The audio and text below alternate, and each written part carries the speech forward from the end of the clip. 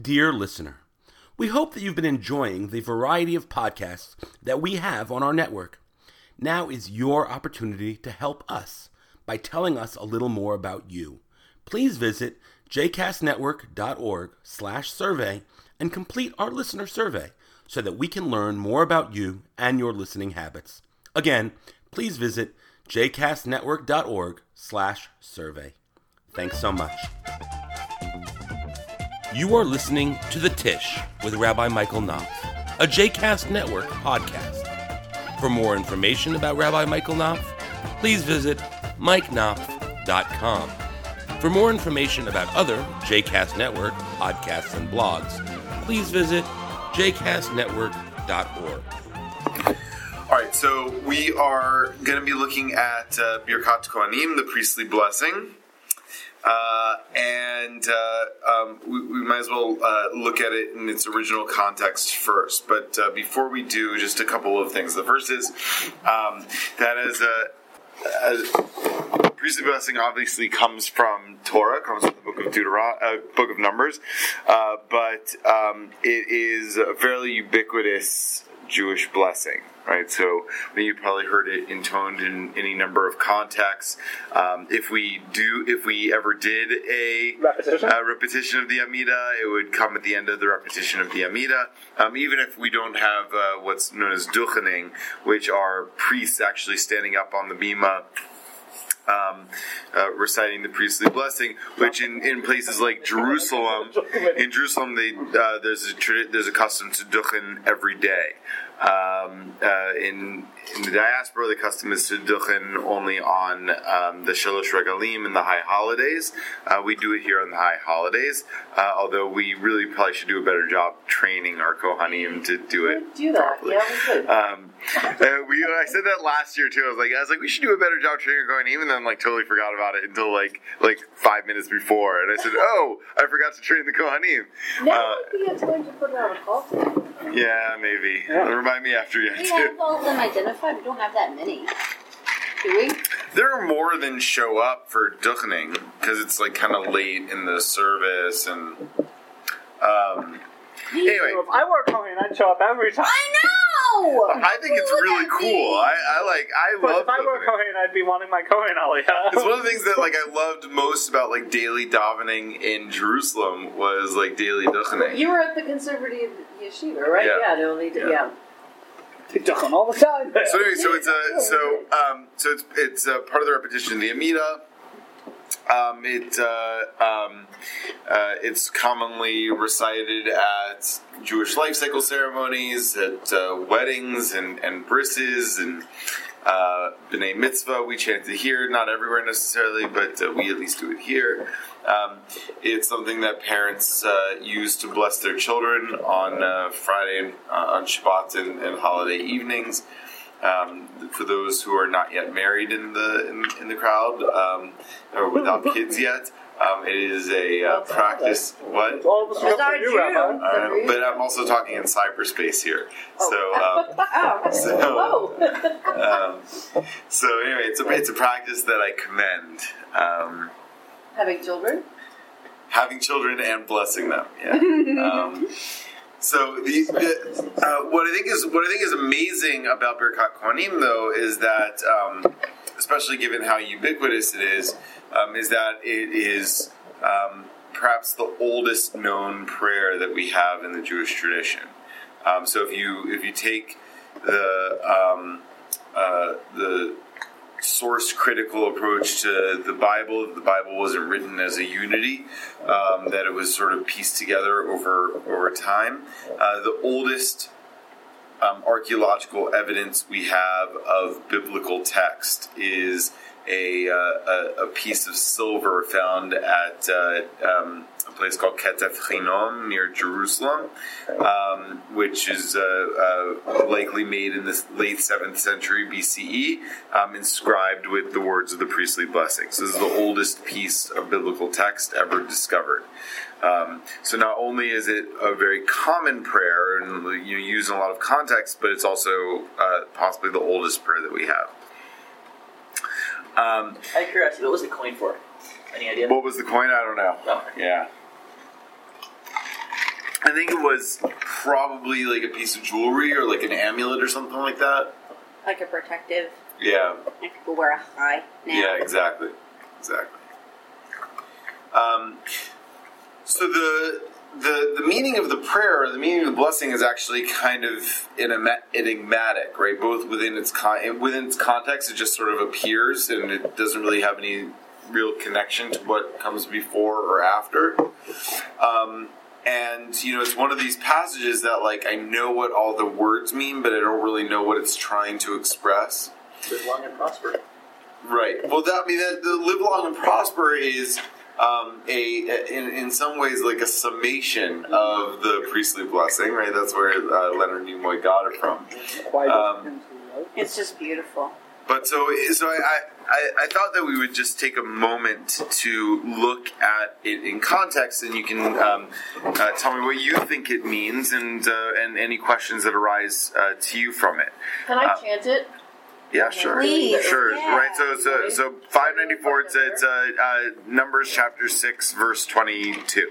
Vaydaber Adonai el Moshe lemor, daber el Aaron vel banav lemor, odvarachu et bnei Yisrael, lemor lahem, yivarechecha Adonai v'yishmerecha, ya'er Adonai panav elecha v'chuneka, yisa Adonai panav elecha, ve'asem lecha shalom.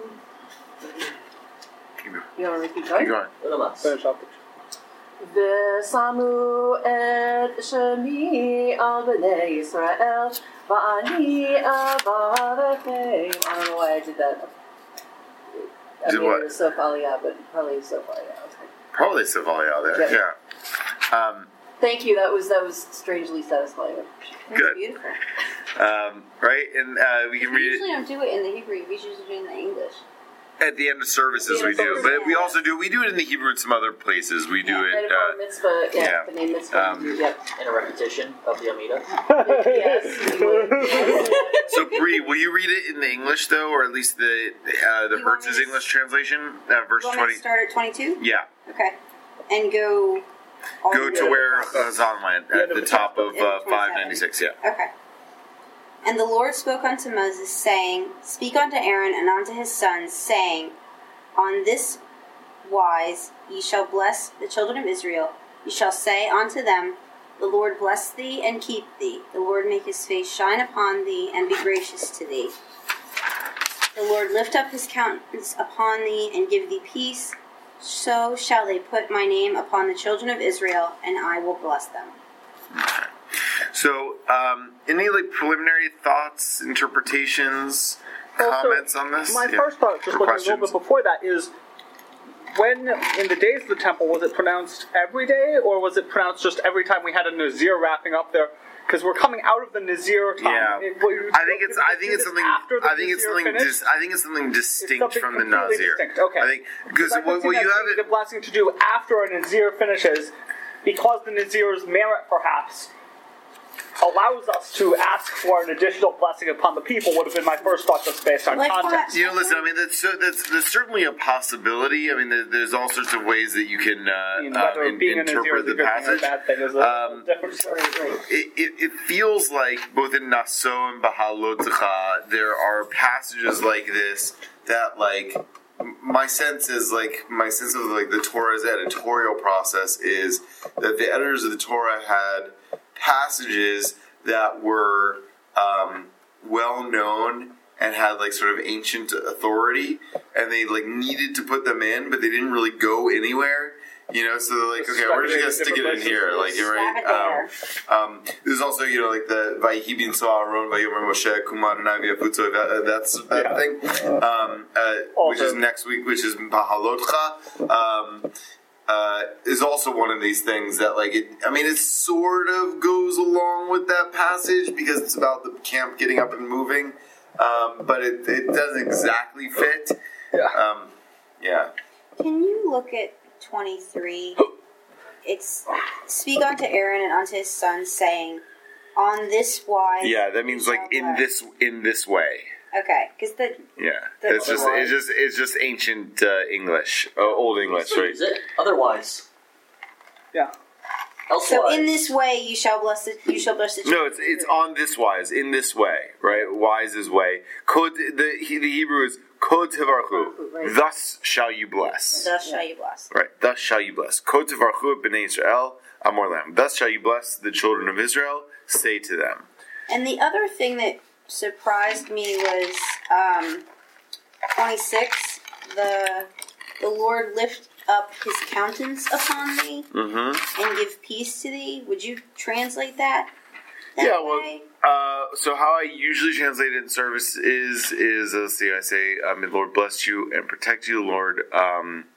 Smile upon you and be gracious to you, Lord. Look upon you with favor and grant you peace. Okay, I'll get to that in a few minutes. So, Okay. But the literal translation, Yisaz, lift up, Adonai, God, Panav, God's face, Elecha, to you. May God lift God's face to you. The height thing is weird to me, Well, that's assuming the God's up there and we're down here. which is what most of the other prayers say, right? well, so I never really thought about it that way, but yeah, I guess you're right. So one thing that strikes me, and also it struck me hearing it chanted, is that it seems to me almost as though this is in the poetic tradition. We often have the phrasing and rephrasing, and it seems to me like we have a initial prayer, and then we have the same prayer, the same blessing twice. That the second and third, that Ya'er Hashem Panav Elecha Vayechunecha is the same, and we're just going to rephrase it with Yisach Hashem Panav Elecha Right. Hashem Lecha Shalom. So, and I want to add to that because I saw Thad counting on your fingers. What were you counting? The words. And how many words are in each part of this? 3, 5, and 7. 3, 5, and 7. So And that's, that matters. The parts. Are you about to cover that? what, do you have a theory about that? I've been reading that. So what does Hurt say about it?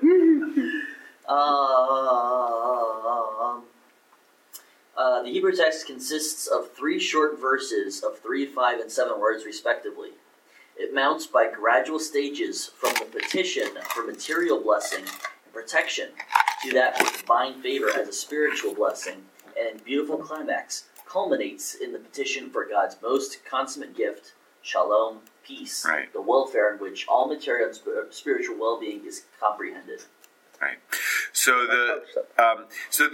it's designed to sort of build on itself and have sort of like an interlocking kind of structure, right? So it almost, it depends on how you look at it. Either it can be sort of like a ladder or stairway or maybe even a spiral. That's kind of the structure. It's self-referential. What's that? A spiral stairway. A spiral stairway, like in the Guggenheim, Ah, or not the Guggenheim. The yeah, Guggenheim? the Guggenheim. Yeah. Well, it's really more like a ramp, but yeah. Where else did I see something like that? It's like Michelangelo's stairway. Is it the Vatican? Anyway, whatever. Okay, so The other thing that strikes me is that we're in the singular. right, Despite it saying, right. You shall bless the children. Kotevrachu et b'nei Yisrael amor lahem, and then it says Yivrechacha. Exactly, right. It moves this singular, and then it goes back in the next piece. V'samu et shemi al b'nei Yisrael v'ani avarchem. Yeah. Right, and I will bless so them. the descriptors were the plural, but in the actual blessing Now itself. the part of the passage that was found in Ketef Chinam is just those middle 3 verses, right? The blessing itself. The blessing itself. So it's also possible that the beginning and ending lines are sort of editorials, right? Yeah. So, you know what, can I interject sort of a question here? Or Yeah. So, no, I cannot. Honestly? I gotta be honest with you. I don't want you to interject us tonight. Shush, y'all. God. Well, you know, Rabbi, I gotta be honest with you. I don't really care what you think. This is what happens when we start drinking alcohol from people. I have not had any alcohol to drink. I'll just say that. So, look, so the issue of the grammar. Okay, I've done the priestly blessing in hospital settings and in other settings, and I don't change the language for the gender of the person. Right. And the reason why I don't is because I feel like I'm taking something directly from the Torah. So I just use it the way it is. Am I right? But that's an interesting point. Is it in the masculine? Yeah, even when you do Kisar Rivka Rachel Leah. Right. Yeah, I mean, I don't change it when I bless Lila. Okay. Yeah. I think that's pretty. That's interesting. That's pretty I've never even thought of that before, but that's true. Sorry if that's a dumb question. No, it's a It's a perfectly legitimate question. Yeah, it's a good question. I think that I'm uncomfortable changing the. I mean, the sort of like gender specificity of it is a little bit disconcerting, but I'm uncomfortable, adapting it for whatever purpose I'm The words using. of the blessing on your children doesn't. It changes for girls. Well, the introduction, Like a friend Manasseh versus may God make you like Sarah, Rivka, Rachel, and Leah. that one does change. But when it says you, it is the masculine you. May God shine His face upon you. right? It's a masculine you, even though you then cite. Well, no, female. that's a different. Well, because that's Yasim. That one, I mean, at least in my family, for my sister, it was Yasimech, Kasara, Rivka, Rachel, Leah. Right, that's the introduction. That's the introduction. But Right. well, my But family you don't say actually Yisimcha for for female. Do you say Yisimcha? Yesimech. Okay, I was just wondering. So in my We're all it's boys in my it's family. interesting talking about because in my family, my family never had the tradition of doing the Birkat Kohanim on Friday nights. We did only Oh, you just did Yesimcha just, Rasha and Yasim. Okay.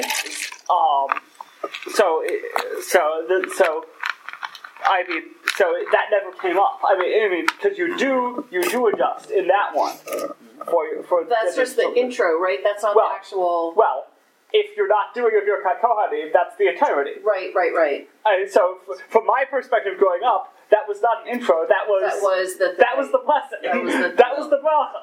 It was a wonderful blessing. One could argue for my sister it was actually a fourfold blessing because I don't think most people view the blessing on Ephraim and the blessing on Menashe as being distinct. Right. But I think the blessings on Sarah, Rivka, Rachel, and Leah could be viewed as distinct. Sure. Yeah. May I read the comment on section 24 to answer his question about the singular? Sure. Why is the singular used? Our current explanation is, as the prerequisite of all blessing for Israel is unity, all Israel is to feel as one organic body. So if it's a blessing on the Israel collective, then that would also explain why, if you continue to view yourself as blessing the Israel collective, whatever you use it, Right. then you wouldn't change the gender because the Israel collective is our is the patriarch. Yeah, right. In Hebrew goes for masculine. But if you view it as Israel, I mean the Israel collective is named for Israel, for Yaakov, Right. who is masculine. So we don't even need to go to what's our default. It's Right. Yisrael And is a guy everyone's subsumed into yes. him. Right. Fair. But what's interesting about it is that it's Kotivrachu b'nei Yisrael amor lahem, right? If Hertz is right about that, then the introduction should have been Kotivrech et Yisrael, right? Or at Am Yisrael even, right? So anyway, it's an interesting point. Let me ask this: Who's doing the blessing? What's the source of the blessing? And what's the blessing yearning for, asking for? So I mean, I think we have an interesting dichotomy in our language when we talk about these as being blessings, because fundamentally, who is doing the blessing? The blessing is actually happening after this text in that codicil, because the fundamental person who's doing the blessing is Hashem. So shall you put the name of the Lord onto them, and I will bless them. No. I mean, you will say these things. Well, I mean, this I may be making a side point. The priests say this. Right, exactly, right. So when you say, what's the blessing? I mean, we talk about it as Birkat Kohanim. No, but Rabbi asked who's doing the blessing. But who blesses? God blesses after we request this blessing. The Kohanim. That may be a linguistic nuance, but all of this is requesting that God bless. Okay. So when you say who is doing the blessing, the Kohanim are pronouncing this threefold request, but God is doing the blessing. I think this is a common feature in all of Jewish liturgy, that either we bless God, or God blesses us, or we ask God to bless others. All blessing that I can think of in our liturgy goes from human to God. And sometimes it goes from human to God, and God willing, back down to human. I never bless someone else. Right. I request that God bless But you. are you saying are you pointing this out as singular, that it's... Well, no, I don't know exactly what I point out. I'm just trying to answer the question. Who is blessing? God is blessing. The Kohanim are asking God to bless. So, it's just a feature of Hebrew blessings generally, that they're either blessing God, Right. like the Motzi, or they're God blessing us, or they're us asking God to bless others. So maybe I'm being literal, but it says in here quite explicitly, Daber el Aharon ve'el banav lemor ko tavarachu et bnei Israel amor lahem. Yes. Right? You shall tell Aaron that you shall bless the people. Right? So I feel like the answer... But I see what Ben is saying, right? But then it goes, Yivarecha Adonai v'yishmerecha. And the codicil is, so shall you put their name upon the children of Israel, and I will bless them. Right, so it's the priests as the sort of conduit of God's blessing. They pull it down on our behalf. Right. But my question is, why do we need They push. Why do you need the priests? why do we need the intermediary? Right. Right? Well, I mean, I guess for me the real question is, if the Torah is telling us that we need an intermediary, right, then what is the function of that? Why do we, right? So I'm not just saying, well, why do we, right, not just to be defiant, but what is the function of that? Or to look at it differently, perhaps, this blessing, unlike other blessings that we have, this request, God explicitly says He will grant. If you do it in this form, I will bless them. This is one of the few cases that I can think of, and normally we're very reluctant to say that if you ask God to do something, it will happen. Right. If you use the magic words, this will happen. Right. But in this case, that's exactly what's happening. Right. We're saying, if the Kohanim say this, then I will bless them. But it's also interesting to me, I mean, and I guess this also partially comes, as I said before, from the fact that my parents didn't use the Birkat Kohanim on Friday nights, and that I actually have a certain degree of discomfort with you doing the Birkat Kohanim. Because when we do it in the repetition, there's the additional paragraph that says, "May you bless us as the Kohanim." Right. And I really want that paragraph personally. Yeah. I think that I because my parents didn't bless me with it. To me, that the Birkat Kohanim either requires the introductory paragraph, "May you bless us as the Kohanim asked you to in days of old," blah blah blah blah blah blah blah blah, or needs to be done by Kohanim. Right. Qualifier. It's partially why I only do, or generally only do that in English, right? But I think that's valid. I think that there's another dimension of it. I mean, in general, that makes me sort of questioning or a little bit uncomfortable. I mean, the underlying theological premise, right? That the right cluster of words and phrases uttered by the right people at the right time will persuade an impassible, omniscient, and omnipotent deity to change the trajectory of a person or a nation's life is a little bit suspect, I think.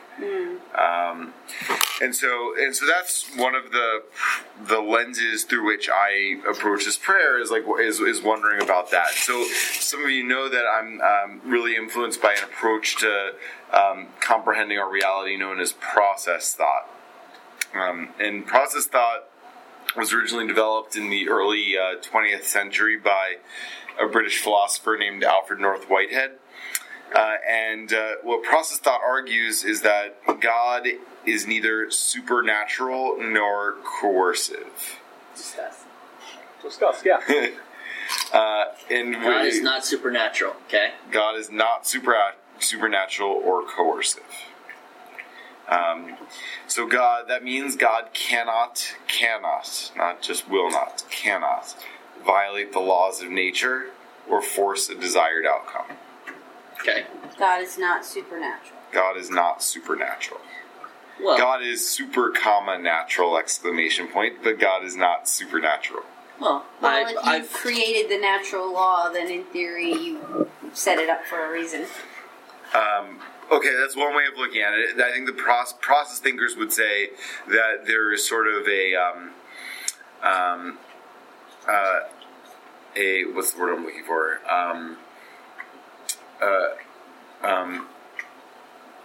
Like an interrelationship between God creating reality and reality creating God.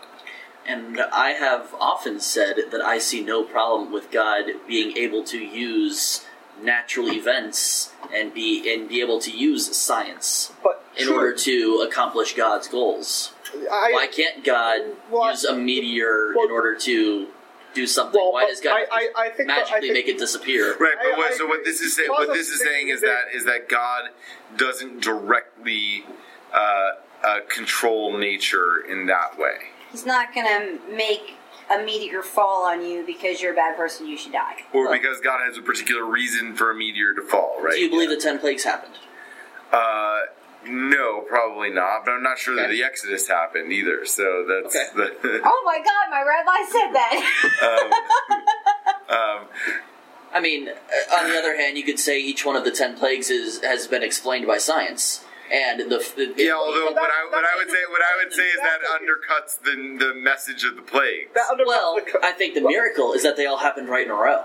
Well, so the process thinking, as far as I can tell, would have a problem with the idea that the 10 plagues happened, whether that comes through natural processes or not, is the coercive piece, not the supernatural piece. Right. And I also think that from what you were saying, and I personally don't agree with process thinking, but I think the other piece is that what you were saying is that God can and may choose to operate. Do you know of a reason that well, no, I agree with you. That an omnipotent being could not use. No, I absolutely agree. Process thinking is not merely saying that he chooses to operate in that way, but is going a step further, which I disagree with.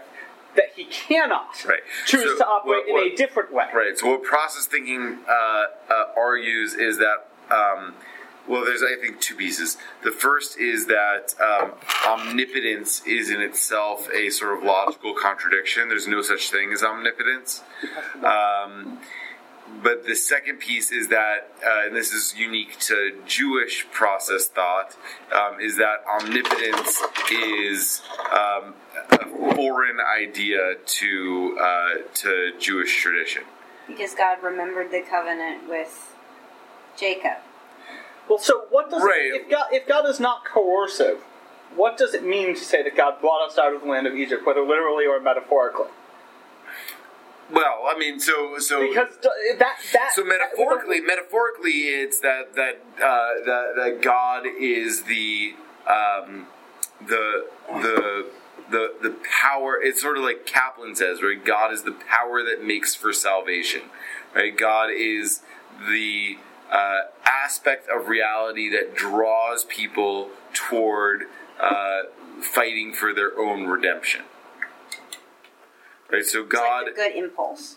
Exactly, right. So that, and the process thinkers would call that the lure, right? So, so they say God doesn't have coercive power; God has persuasive power, right? So in each moment we're met with any number of choices, and only some options will lead toward greater love, justice, experience, and compassion. And process thinkers say that those options represent God's lure. Right?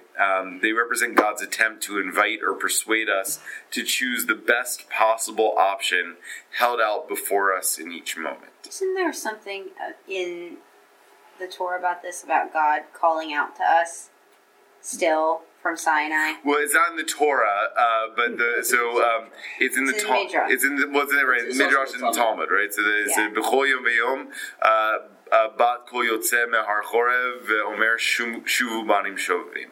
Right, that each and every day a divine voice calls out from Sinai saying, "Return, wayward children."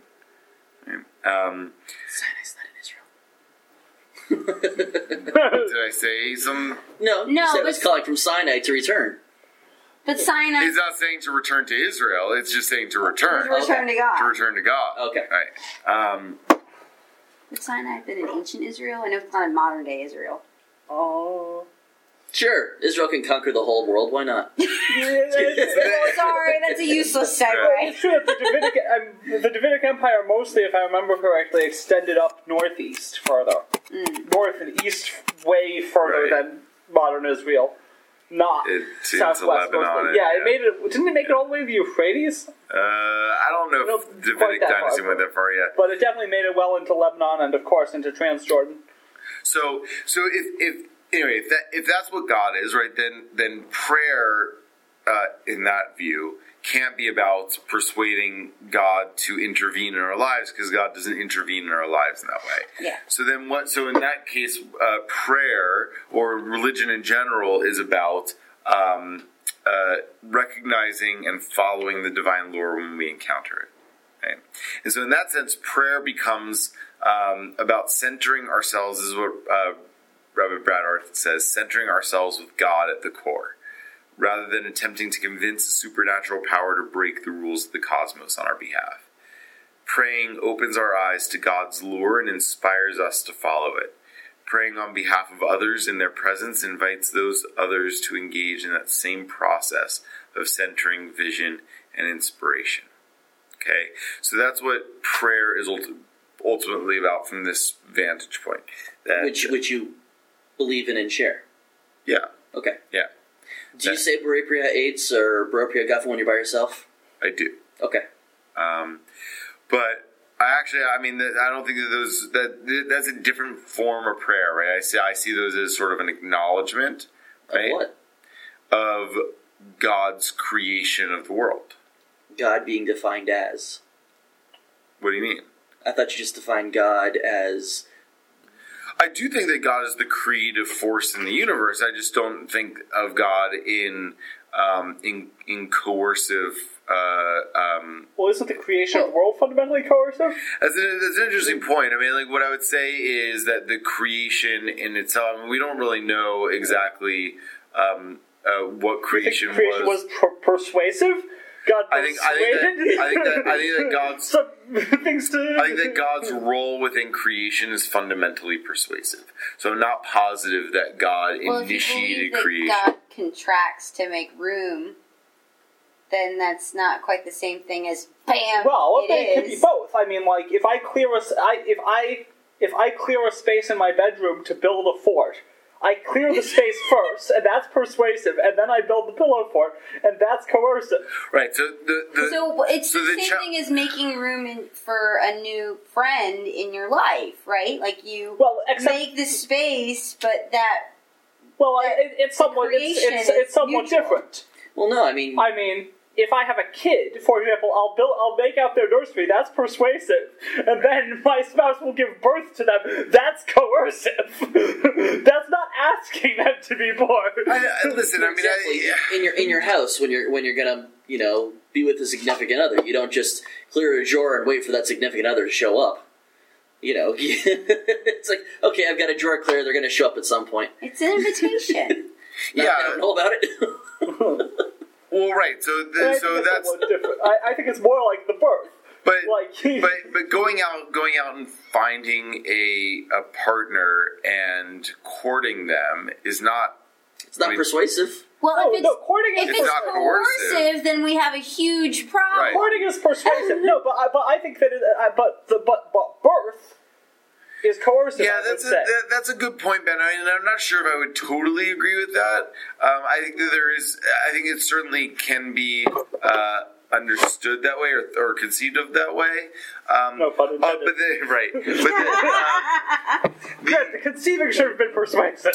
So I think when you think about it in terms of God, I mean, what process thought would say, I think, is that all we can know is what's knowable through scientific discovery, or at the very least, if there's something that we know from tradition that either contradicts or says something that can't be verified scientifically or can't align. I think we're dealing with a corner case of creation. Right. So science doesn't know what happened before the Big Bang. Yeah. Right. It only knows what happened in the instant after the Big Bang. Yes. So I don't know. There was another universe before. There's a theory. Maybe there was, or maybe there wasn't. I mean, and actually, the Midrash talks about that, right? That God created and destroyed lots of worlds before creating creating this one.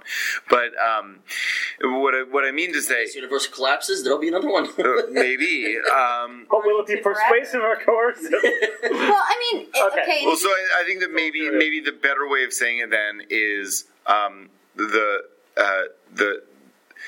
but I still think this is a question of can't rather than won't. The way God relates to this reality, dating as far back as the creation of this reality, from the instant after creation began. Is God sentient? So God has consciousness in process thought. Okay. But God's consciousness develops and increases and grows more complex over time as consciousness itself develops and grows complex and more complete over time. That would align with your thought that God knows what you're going to choose. No, I haven't fully processed this view yet. Sorry, I can't tie it in. Yeah.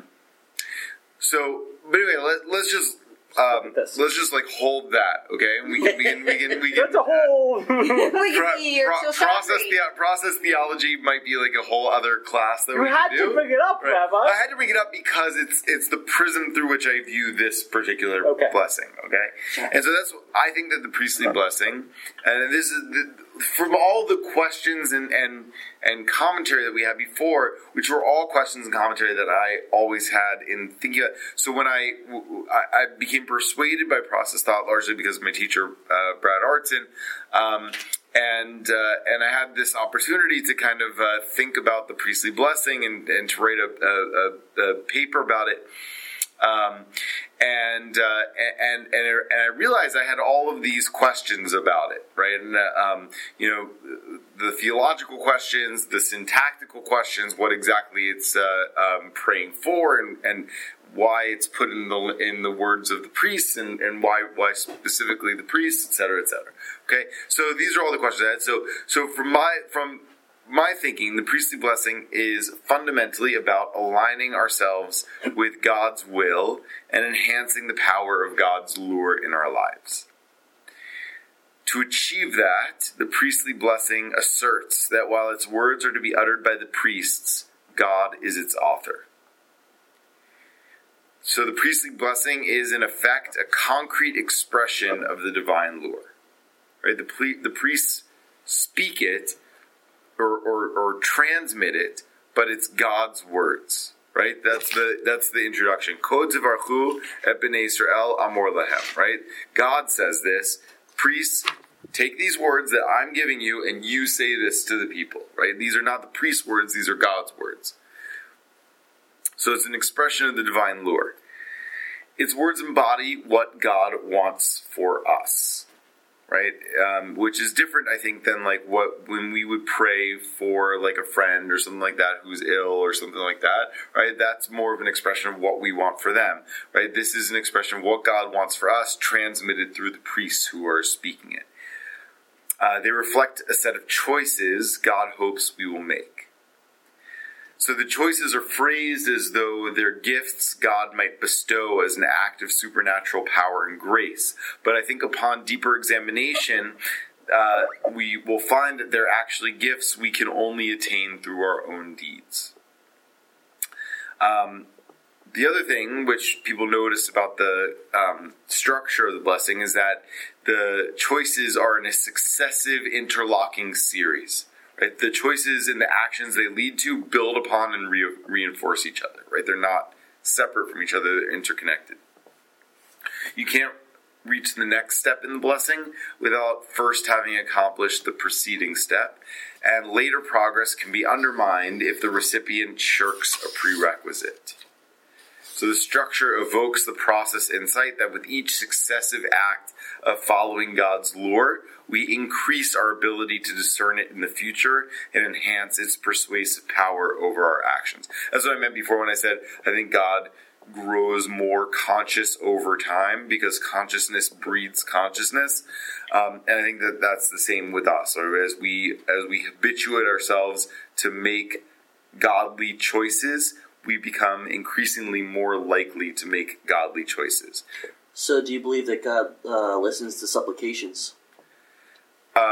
Not in the anthropomorphic way that you probably mean that phrase. But so how do you interpret Tefillat HaDerech?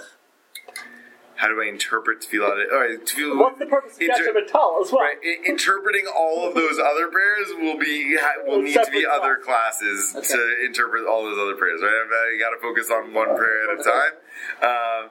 But maybe as I thou art a God who listens to prayers. I understand what the prayer says. It doesn't mean he does stuff with it. It just means he hears them. Oh, okay.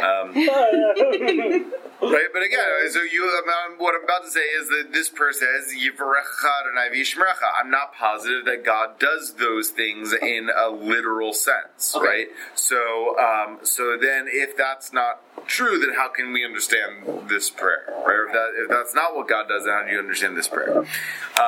So the priestly blessing, this is the essence of it, right? The priestly blessing offers a challenge to follow God's lore. It outlines how following that lore enables a perpetually increasing ability to discern and make godly choices. And it shows how this process offers a path to better lives and a better world. Okay? So the first part of the blessing is Yivarecha Adonai. May God bless you. Okay? And as some of you may have seen in the Hertz commentary, I actually don't diverge from the traditional understanding of that. Yivarecha means, according to most of the traditional commentators, material prosperity.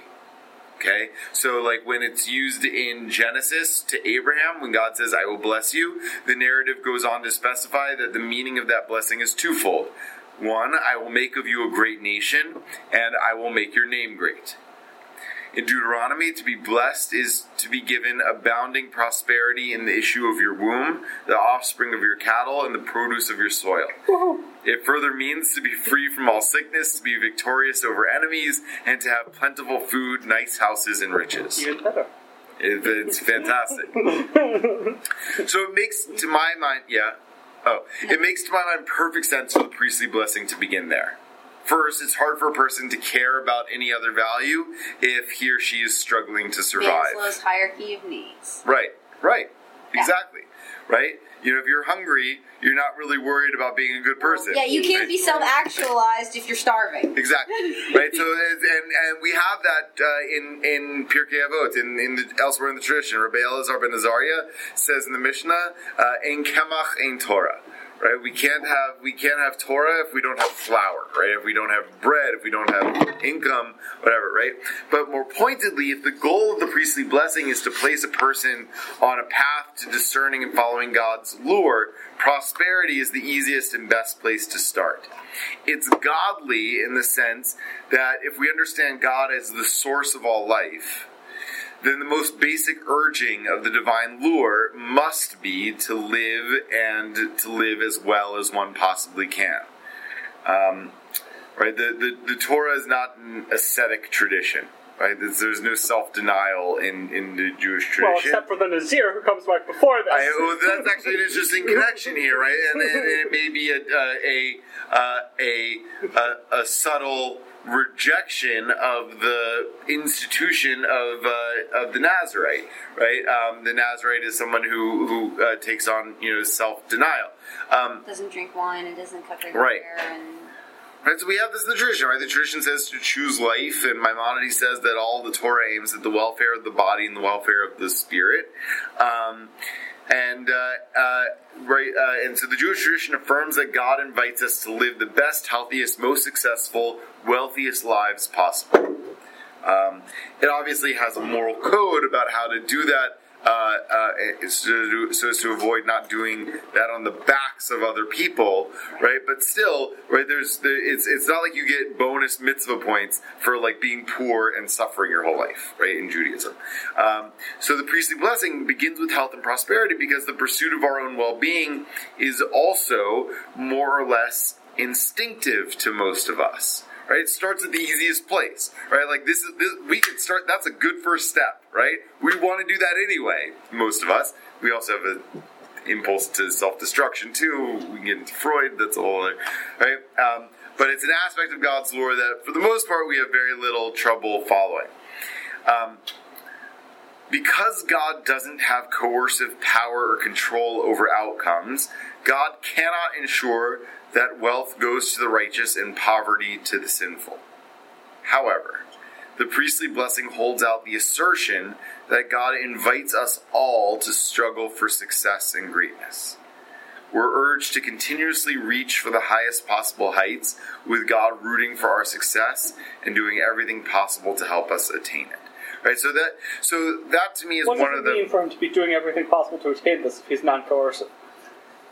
Right. Well, God wants us to succeed, but God can't make us succeed. I get the rooting for us part. Right. You went beyond rooting for us. You said doing everything possible to help us. What is the content of doing everything possible to help us? Well, it's everything possible, right? And what is that? Sending good vibes. That's not a null set. And to set up a world in which it's possible. That's not a null set. No, what is the content here? So I think, first of all, rooting for us is part of the realm of possibility, and it actually has real impact. But you made two statements here. Yeah. But if you set up a world in which it's possible for us to attain that. So insofar as God is a lure, right? God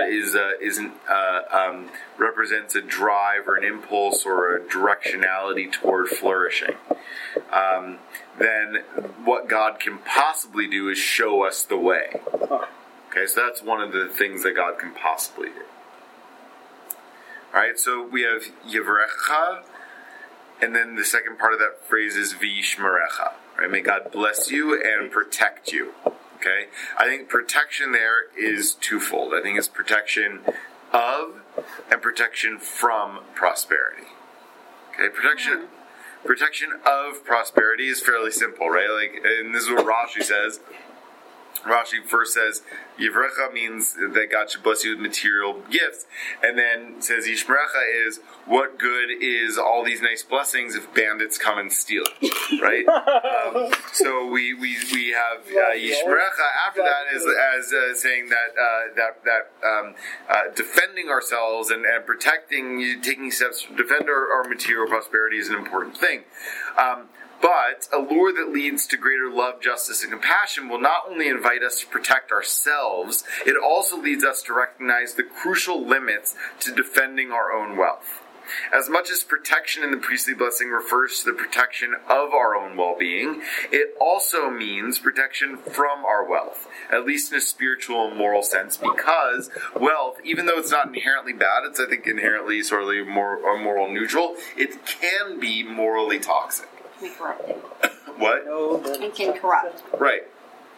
So so this is based on some really interesting research that's out there. Wealthy people tend to give proportionately less to charity than poorer people.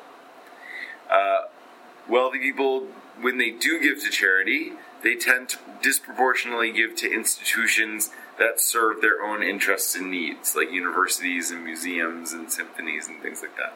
I would say that you should donate to things you agree with. It's not a matter of giving to things you agree with. It's a matter of giving things that serve your own needs. That serve you and not are good but separate from stuff you want to use. Well, I mean, he said universities. How is somebody who's already got money going to benefit from a university getting money? Kids are going to go for free? if not for free. George W. Bush is going to get to go to Yale. Your kids are more likely to get in. With respect to symphonies, why donate to the local one?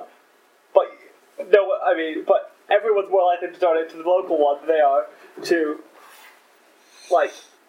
than to the one in LA. You're not going to donate to a charity that does stuff for homeless people in your city. You're going to donate to the museum that you like to go have wine tastings with your friends. Right. And there's one other piece of research that I found that the wealthy are slower to embrace compassion. I feel like I read an article about that. Yeah. So one reason that the sociologists and psychologists say for this is that in the process of trying to protect their wealth, many people can cordon off themselves from disadvantaged people and places. Like Pharaoh, right? Like Pharaoh, or they moved to Midlothian, or Trump. No. No, forget Donald Trump. Like Richmond West Enders. I mean, Right, no, sure. I mean, this is in part why I think we should Mark Turner's family. Right.